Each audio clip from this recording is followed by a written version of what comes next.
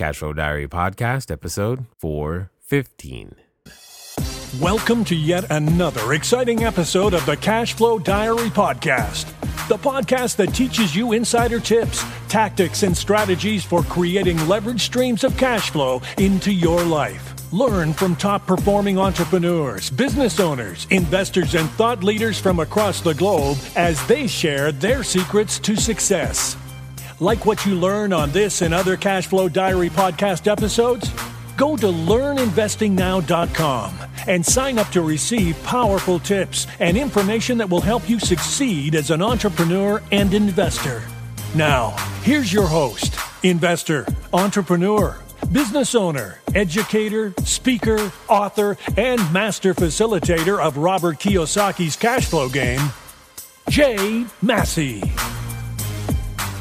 All right, ladies and gentlemen, welcome to another episode of the Cashflow Diary Podcast. I'm your host, Jay Massey, and I'm glad that you're here today because I think one of the most important things that we do as entrepreneurs, obviously, we do the thing that creates cash flow, builds profit, makes businesses happen, but we don't settle for status quo. Why is that important, Jay? I know that's what you're asking. It's because we improve things. We may find an industry in a certain condition. We may find our entry into that industry because of the very things that are quote unquote broken. But many of us come with this desire to make it better. And I have with me today someone who clearly has that desire because he's made the industry better in various different ways, too many to actually count. But what's awesome is that he's going to be sharing his information, his insights on entrepreneurship, and more importantly, how to make things better through positive destruction. And you and I are going to gain a lot from it. I have with me today none other than Seth Marin. He's an entrepreneur, global business leader, and philanthropist who has reinvented how Wall Street can work for good and use technology to make the market safer and more efficient for investors. And that's honestly, I think, what we all want. So I know there's going to be a lot of lessons that you're going to hear. You're going to hear a lot of nuggets. You're going to hear a lot of those special things that you're like, man, that was the very thing I needed to hear to make sure that my business continues to grow, that we continue to innovate. So make sure that you're ready to listen and help me welcome Seth Marin. Seth, you there? I'm here, Jay. Thanks for having me. You are quite welcome. I am glad that you are here. Now, this being your first time here, I tend to ask everyone on their first time the same question first. Are you ready? Yep. All right. I tend to look at today's entrepreneurs a lot like yesterday's superheroes. You know, Batman, Robin, Wonder Woman, if you will.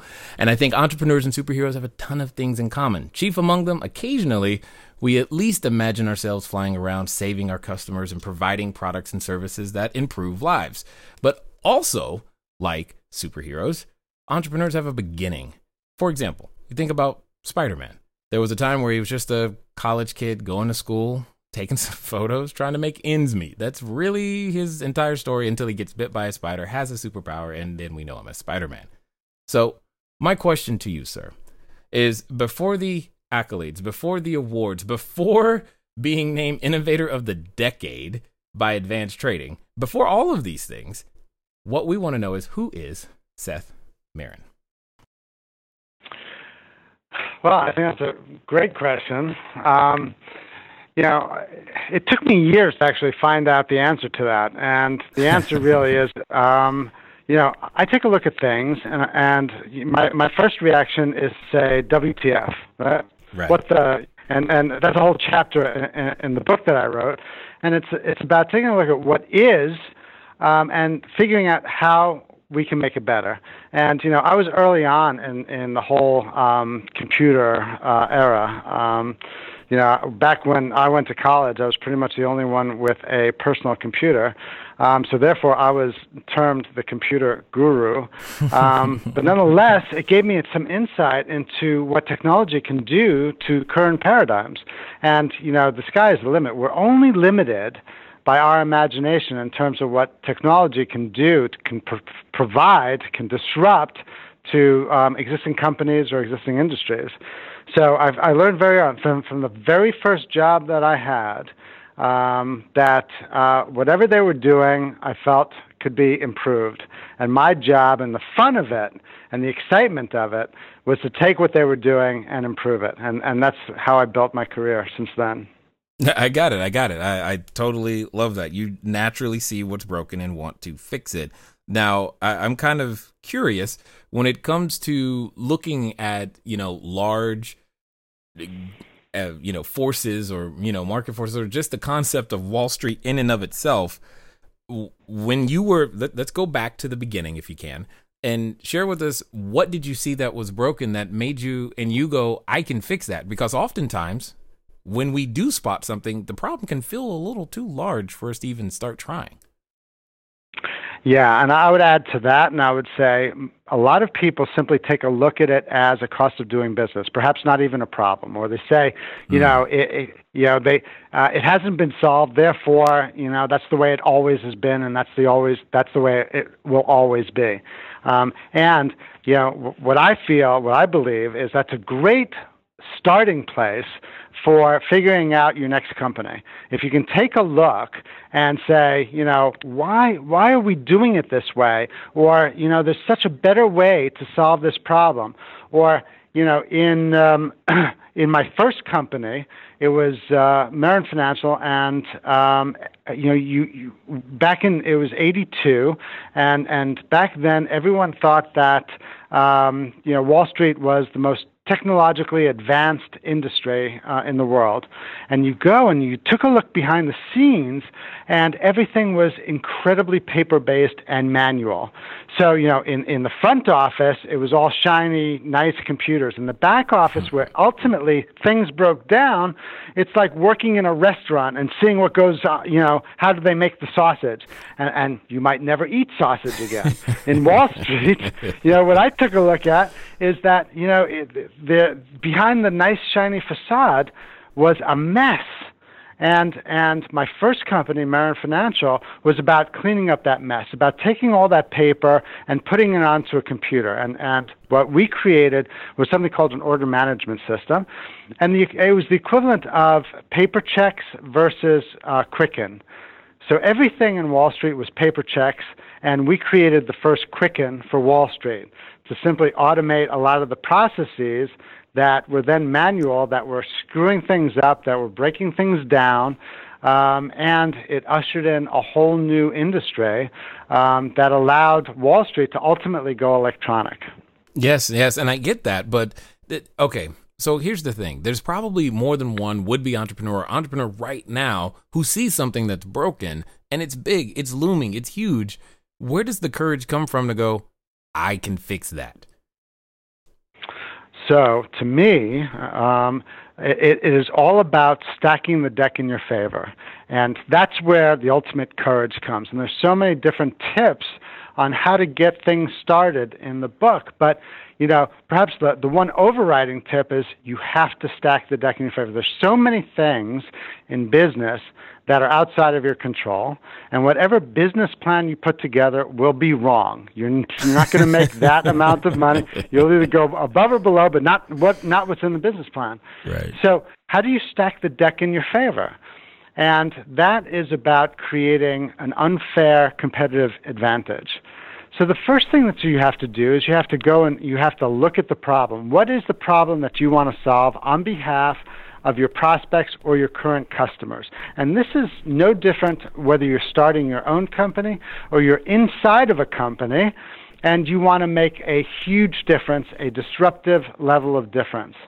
So there are two ways that you can go about looking for the problem that you want to solve. One is first, looking at your prospects and your customer base and really bearing down, asking them, understanding what is their first, second, third largest problem that they're facing today. And frequently, one or more of those problems are a problem that hasn't been solved. That could be a problem that people just look at as a cost of doing business. It could be a problem of people saying that's the way it's always been done. And that's where you take a look at the current paradigm and you say, God, I could do so much better. The other way to take a look at a problem is simply, is there some big, large problem that is or has not been solved because it is looked at as simply a cost of doing business. my current company, Liquidnet, today, what we did was we took a look at the biggest problem that faced institutional investors. These are investors that manage money on behalf of all of us that invest money into mutual funds and pension funds. And they had grown so large, the assets under management had grown so large that every time they wanted to buy and sell stock, they didn't want to buy and sell 100 shares. They wanted to buy and sell 1 million shares. And that 1 million shares of demand moved the market. And when we started Liquidnet, there was a whole industry that was built simply to measure how much it cost the institutions every time they went to buy and sell stock. And if you added up all of those together, it turned out to be a $100 billion problem every year. Wow. $100 billion tax on everybody's returns that invest their money into mutual funds and pension funds. And that was looked at as a cost of doing business. You have to take a look at that problem, with unbelievable relish and say, God, if I can solve that problem, that would be an enormous company. So, we went about trying and figuring out how to solve that problem. So once you identify the problem, then, of course, the secret is going to be in how do you solve it? How do you solve that problem that's never been solved before? How do you solve that problem in a way that has never been used before? And it doesn't necessarily only require technology. An example that I use in the book is that of Cemex, which is a cement company in Mexico. Not necessarily the highest tech industry, but the problem that they looked at was that these people, the companies that build these huge skyscrapers or shopping malls, they either ordered way too much cement or not enough cement. Either way, it cost them delays and money. And what they did was they took a concept from another industry, which is just-in-time inventory. They applied it to the cement industry, and because of that, this Mexican cement company became the largest cement supplier in the world. Huh. Now, okay, I just want to make sure I heard what you said correctly. You said $100 billion tax in terms of every time someone wanted to buy or sell. That's billion with a B. That's with a B. And that's been happening for how long? Well, the major bull market started in 1982. So between 1982 and today, the amount of institutionally managed assets had grown 40 times in the last 30 some odd years. So that problem simply grew over time. Okay. And nobody said, hey, let's fix it. That's interesting to me. I mean, that seems like a really big number for it to be. I mean, are these types of problems that you're seeking always that large? And that seems kind of like obvious in some way, shape, or form. Or why was it so hidden? I'm not sure it was hidden. It was looked at as a cost of doing business. It was the way that business has always been done. Why is it that cement companies or people could not estimate or get on-time delivery or just-in-time delivery of cement, right? And there are these huge problems that are in plain sight in virtually every industry out there. The question is, can you see it? No, I see. So this is kind of like that story where, somebody just cuts the ends off of the bread, or they cut the turkey a certain way and no one knows why. We just do it now, and that's just the way it's done. And it doesn't necessarily mean it's the most efficient way. It's just the way it's done, and no one has questioned it because it's been done that way for so long, or it's just accepted. Absolutely. Got it. IKEA, take IKEA. There are examples in every industry. So you remember, when I graduated college, and myself and all my friends, the best that we could afford was 2 cinder blocks and a piece of plywood for a table, right? Okay. Because we didn't have any money. What IKEA saw was a huge opportunity in making really inexpensive furniture for that demographic. And how did they cut costs? Well, they used less expensive material, and they did not assemble it. They asked each one of us to assemble it, which was fine with us because we were happy to do that to save that money. And IKEA has become the largest furniture supplier in the world because they approached a problem that nobody else looked at as a particular problem. Interesting. Okay. So Is this what you mean with, I mean, the title of your book is The Power of Positive Destruction. And by, when you think of the definition of the word creation, in order to create something new, something usually old or existing has to be transformed into a different way. Was this the impetus for writing the book, is to let others know that, hey, there's probably something that you could do that could create a complete new industry or be able to make a positive impact in some way? So the impetus for the book was exactly that, and that is, I've been asked to speak and to provide advice to entrepreneurs, to mentor people, and the same themes started coming and appearing, and I was giving the same advice over and over again.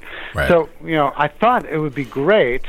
It would have been unbelievable if I had these tips, these pieces of advice when I first started out. So the power of positive destruction is really the distillation of all the things that I wish that I had known 30 years ago in a concise format, in a no-bull format, with real actionable items that you can take away and really implement. And it starts at the idea creation, and it goes through building the company, building a long-lasting, successful company, focusing on culture, dealing with a higher purpose, really everything that one needs to know, I think, to create a very successful company. Positive destruction is a term that I coined because it is really the difference between major disruption and incremental change. And the difference is, the analogy that I use is that of, are you going to remodel a house or are you going to build a house from scratch? And if you're going to remodel a house, that's fine. You're constrained by the framing, by the foundation, by the walls, and you can build something beautiful, but it would be incrementally beautiful, and that's all fine and good. That's not what positive destruction is. Positive destruction is about getting rid of all the barriers, getting rid of everything that you know, taking a look at a problem in a whole new lens, and coming up with a solution that is not constrained by anything that we thought about before that had already existed, that might be thought about as just the cost of doing business or a problem that just it's the way that it's always been done. And if you can create a solution that solves a problem that other people have not thought about or have not viewed as a problem, or solve it in a different way, in a much better way, that creates what I call an unfair competitive advantage. And that is how you stack the deck in your favor. That is how you ultimately get the confidence to go out and try this. Because back in the whole .com era, people were coming up with business plans that says the furniture industry is a $1 trillion industry, and if I just get 2% of it, it's going to be an incredibly successful company. And that's not a business plan. And that's not a reason for people to buy from you. What you want to do is you want to spend the time before you spend your own money, before you ask other people for money. Make sure that you have that unfair competitive advantage, that you can actually deliver that unfair competitive advantage in an incredibly compelling 30-second elevator pitch. And that 30-second elevator pitch has to be so compelling that whoever is listening to you, whoever you're selling to, would be absolutely stupid if they did not buy your service or your product. That is how you get the level of confidence that I think that you need to start asking your friends and family to back your idea. Got it. And that makes perfect sense, and I totally understand. Let me ask this question. Now, you mentioned positive destruction. There's a number of connotations to the word destruction, and then you apply this in Wall Street, which has its own connotations associated with it. Yet that you're still saying it's positive. So help us unpack how, from your standpoint, you see the impact that we can then have through this being positive. And more specifically, there's a lot of people who wouldn't consider Wall Street a positive entity in and of itself, but yet you do. Hello there, entrepreneur. This is Jay Massey. I know that if you've ever gone over to the site, cashflowdiary.com, you may have asked yourself, where on earth do you get a domain name from? Especially as you are beginning to build your bigger, better, badder business, you need a web presence. You need the email address. You need a way for people to contact you electronically so that you can stop doing the @gmail.com game. Well, the good folks over at GoDaddy have definitely supplied us with every domain that we have ever used. So what I want you to do is I want you to go over to trygodaddy.com/cashflow diary. Again, that's trygodaddy.com/cashflow diary, because it's a quick way for you to get set up to capture your domain name the exact way that you want it. They got easy search functions, and most importantly for you is that you'll be up and running today. As I said, once you get started, stay started. Don't let small little obstacles of how to get your own domain name going stop you. So again, go to trygodaddy.com/cashflow diary, and let's get back to the rest of the story. Well, it's all in what you do with it, right? So destruction, you're right, is by itself a negative word, which is why we tack on the positive in front of it. Because, in order to create a truly disruptive business, you have to break down what's there to begin with. It is raising the house. It's not remodeling the house. So break down the problem, break down the current solutions, and build something fresh, something completely new, taking something that other industries have used. Uber or Airbnb, they applied technology. They applied a mobile application to industries that you didn't really know had a problem. But in fact, there are lots of cities out there that have no taxi networks. And when you travel globally, you have no idea who to contact when you need a car. Now you have everyone has mobile applications. They applied that to the taxi or to the service car industry, and they disrupted it completely. Now, the people who started Uber, the people that started Airbnb, they had absolutely no experience in the service industry, neither in the car nor in the hotel business. But they took technology and they completely disrupted these two industries. Amazon did the same thing. Bezos had no experience in the retail industry, but now it has a larger market cap. It's worth more than Walmart, the largest retailer in the world. So Wall Street, like any other industry, has its good participants and its bad participants.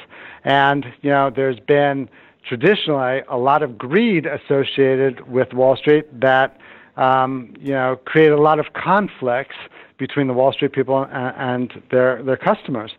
LiquidNet, to us, and part of the what I talk about in the culture of the book, is creating a higher purpose. LiquidNet, it's not all about making money. What gets us up in the morning, running to work, and what our mission and vision is to create more efficient marketplaces, right? So we've done it, and we've disrupted the institutional equity marketplace, meaning we now allow our institutional customers to trade in 44 different markets around the world. And when they trade in LiquidNet, it's on, it's anywhere from 100 to several hundred times the type of execution, the size of execution they can get somewhere else. We're now doing the same thing in corporate bonds. So we're actually saving millions and millions of dollars for all those people that do invest their money in these mutual funds and pension funds. So hopefully we're having a very, very positive impact on people's savings, but also the industry that we're working in. Indeed. Now, you bring up some industries that are really close to my heart, especially when you start, or companies that are close to my heart, because they're really connected, to the real estate industry. I often say to people, and I'll say again here, is that real estate we're still using paper. It sounded like the way that you were describing Wall Street back in the day is how I feel today when I look at the real estate industry and just how transactions are done and how all of this stuff happens and how you get information, et cetera, et cetera, et cetera. But I'm kind of curious as to what you see out there in the marketplace as, like, if someone's listening right now, what are those top 3 or 5 industries that you go, you know what? These are overdue for some major overhaul. And more importantly, is real estate one of those? Yes, I believe that real estate could be one of those. More closer to my heart, and I would say real estate perhaps is one of the top 5, but closer to my heart, 2 industries that should be, will be, and can be disrupted by technology. One is education, and two is healthcare.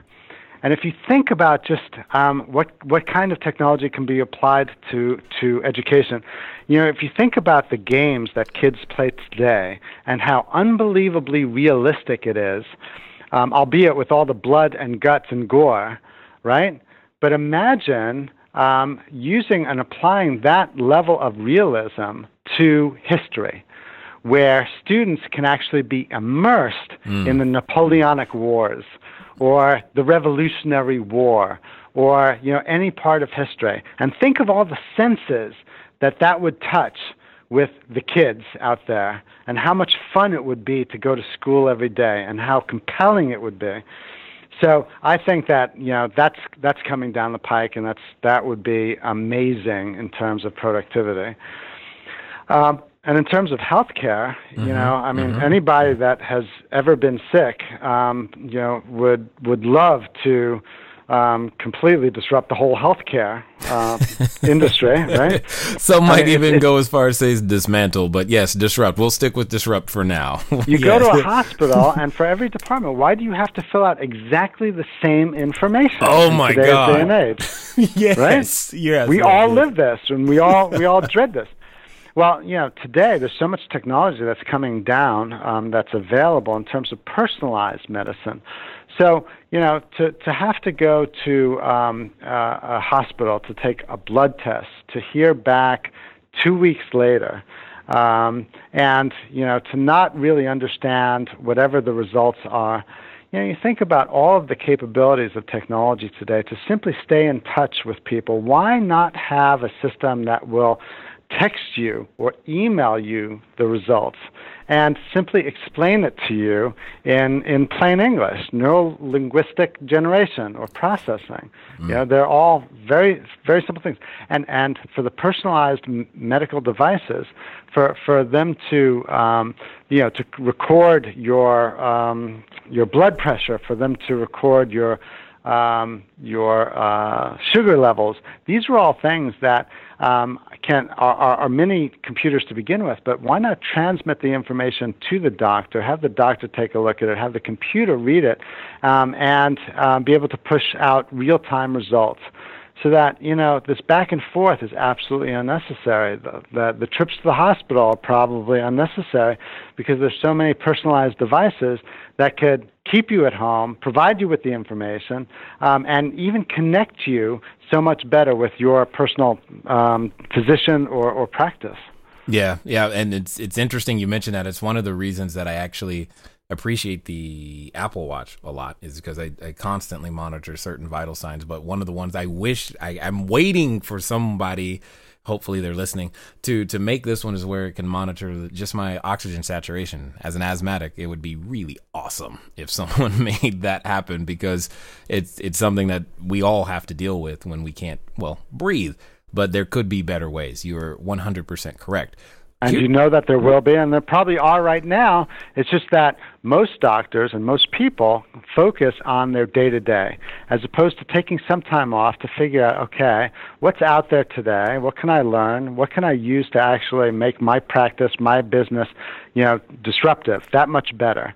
And if you took a couple of days, a week, or even a few hours a day, to spend some time on that, to really think out of the box, to think about ways of positively destructing that business and building it back so much better and different, using some of the capabilities that are available today that perhaps weren't available when you started the business, you always have the ability to transform your business or to transform an industry by creating a new business. Well, and you actually bringing up that was like perfect. It's like you plucked my next question right out of my head before I even asked it. Was I was trying to think, how does this persist for so long, and why aren't there more people like you who are out there looking for those things? Or, I mean, what could we do to either become that person or help someone who's in that spot? Well, it's a mindset. And, I think that most people are constrained by what they know, constrained by what has been done before, constrained by what has not been done. And if you get beyond that and you simply ask, and this is a whole chapter in the book, this is WTF, right? There are so many things that you probably do on a daily basis that, if you simply, thought about it for a second, you say, why are we doing it this way? Or why is it being done this way? And start questioning everything. And, not to the point of getting unbelievably annoying to everybody, but in your own head, you can start asking these questions of yourself. You can start asking questions of your own customers. What is your biggest problem? And if I solved that, what would that do to you? What would that do for you? And it's really not all that complicated. And it's not all that complicated to go from the mindset of that's the way that we've always done business to WTF. Okay, so then let's pretend for a second that some of those that are listening, or even you and I later today, or what have you, you spend some time going through that, and you end up with this notepad of all of these things that you realize could use some improvement. What's the process for going, but this is the one that we're going to focus on right now? I would put it into order and prioritize it. What is the biggest problem, right? So if you had something that you could actually quantify at $100 billion a year problem, I would probably put that at the top. Now, that doesn't come along every day, right? But if you go to, and I think that you have to go and you have to get some help here and get some validation, but if you go to a bunch of prospects, and it doesn't have to be all that many, it could be between 5 and 10, a bunch of prospects or a bunch of customers, and say, okay, I've got these problems that you've told me about. Why don't you rank them for me in terms of what would be most beneficial to you? And if you can solve the one, if there's a consensus, and generally there's always a consensus if you go to 5 to 10, and if I solve this problem for you, what would that do for you? How would that benefit you? And what would it be worth to you? So, I think that it's great to be able to start with a full page of ideas, but whittle it down into solving your customer's biggest problems. And of course, you want to build an economic model on that, so make sure that they're going to pay you for it and that it's worth quite a lot to them to be solved. Now, when you say biggest, is it the one that necessarily causes the most pain, or the one that maybe has the most monetary value associated with it? Either way, I think it would be fine, right? And sometimes it depends on the economy. If you're talking about a growth economy, then everyone's looking at growth. So I would go and I would attack the one, the biggest problem that can solve or generate more revenue for the customer. In a contracting economy, in a recessionary economy, everyone's looking at saving costs. So in that kind of scenario, I would go for the one that has the largest cost savings to the customer. But barring that, in just a general environment, you go for the one that you think has the biggest economic impact that you can build a great company around. Got it. So if you had to, if I was to ask you the question, what do you think, entrepreneurs today who are starting businesses, well, what is it that we're not doing other than, like you said, if I can just get 2% of $1 trillion industry, that would be great. What else could we be doing to help make sure that we're building more companies of this kind, and more importantly, having greater economic impact from the beginning, from the idea stage? Well, I think we went through how to generate the idea, how to validate the idea, and then how do you solve that idea? Technology is always a great enabler, but it doesn't only require or have to be a technology solution, as we talked about in the Cemex example. Take a look at other things that other industries have applied that might be, if you apply it to your industry, to your company, might be a complete game changer. And then, you have to validate that with your customers or your prospect base and make sure that they agree with that. And the way that you understand it is, again, that 30-second unbelievably compelling pitch. And most entrepreneurs simply do not take the time to really focus on what is their unfair competitive advantage. They don't spend the time or enough time making their pitch so compelling that people would feel stupid not buying it. All of that stacks the deck in the favor of the entrepreneur. And anytime you have an opportunity to stack the deck, you should do that. So you should definitely spend more time up front really figuring that out. And if you haven't gotten to that level, then you haven't finished your job. So, there's so many people during boom times, and certainly, that get funded by venture capitalists in Silicon Valley with really incomplete business plans. And, it does go from, hey, big industry, 2%, great company, give me money, to, something that's less than simply an unfair competitive advantage. If somebody wants my money, I'm going to say, what is your edge? Why is it that somebody is going to buy that product from you as opposed to another company that's been established for 100 years, is 1,000 times larger than you, has an existing customer base? You have to overcome all of those objections. So it's really about doing that level of homework up front. And if you have not achieved that level of being your compelling pitch and your unfair value proposition, then you should either do more homework or move on to the next idea. Got it. So I know for those that have listened this far, they're intrigued for sure. They probably want to get more and understand more of how you're thinking, how you're attacking the marketplace so that they can have their own opportunity at some positive destruction. What's going to be the best way for them to find out more about what you have going on, either at LiquidNet or even with the book or whatever else is going on these days? Well, our website is liquidnet.com. The website for the book is positivedestructionbook.com. And the name of the book is The Power of Positive Destruction, which is available on Amazon or any bookstore. Excellent.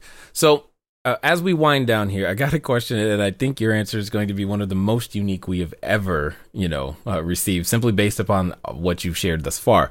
So I want to ask you this. Pressure. Not for me, but yeah.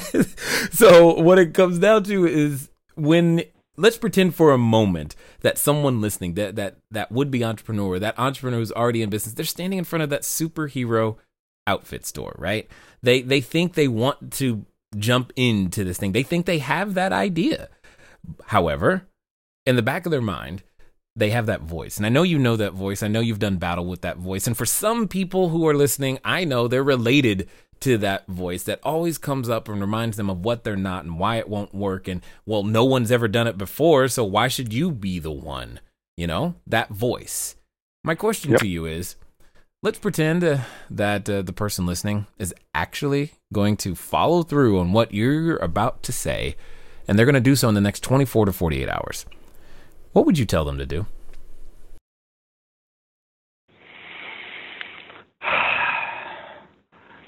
I would say that so many companies have been started either just through sheer stupidity, meaning they had no idea how hard it would be, right? How many times have we both heard that? If I had any idea how hard it would be, or if I had any idea how long it would take me, I would never have started that, right? I've said that one. In some respects, it's okay to have the stupid factor, but in others, you have to eliminate all sense of doubt, right? So failure is not an option. That has to be your mantra, because whatever can go wrong will go wrong, right? So nothing ever goes according to plan, and you could be absolutely positive about that. You have to be so convicted and so convinced, because it will take longer than you think it will or think it should. And you're gonna approach people, and they're not gonna buy it on the spot, and you're going to think that they're completely stupid. But even so, it's your responsibility to keep on going back and continue to push forward. The biggest, the best advice that I can give is simply to make sure that you have enough cash in the bank to continue going. So raise the money when you can raise the money. Don't raise the money until you're absolutely sure that you're convicted that this is going to work. But we all understand that perfectly good companies go out of business not because the idea is bad, but because they run out of money, and that is just a shame. So there's a whole mechanism out there, whether it is Silicon Valley, it's venture capital, it's the angel networks, it's crowdfunding. There's never been so many opportunities to go out and raise money from people that you don't know and that don't know you, that those are the people that will validate your idea. If you can't raise $1 from any of those prospects, then perhaps you should go back to the drawing board. But if you've done your homework and if you've created that unfair competitive advantage, if you created that compelling 30-second pitch, you should be able to raise money. And then what you have to do there is you have to continue pushing forward, never letting no stop you. And every barrier or obstacle that you hit, your job is how to overcome it. Look at business as simply a series of problems that have to be solved. And that's your sport, and that's how you succeed. Nice and well said. I definitely appreciate you taking the time, not only to create the book, spread the message, but also to share it here with us today at the Cashflow Diary, sir. It's a pleasure to be on your show, Jay. All right, ladies and gentlemen, you know what time it is. It's time for you to move at the speed of instruction. What does that mean? That means positive destruction. Book.com. You heard ideas today that you need to document for yourself, implement for yourself, and go make your business better. Because at the end of the day, it's up to us. We're the entrepreneurs who get the privilege of serving hundreds and millions of people with our great ideas. Now, it's your turn to go make it happen. It's been fun talking to you guys today. I look forward to talking to you soon. Until next time.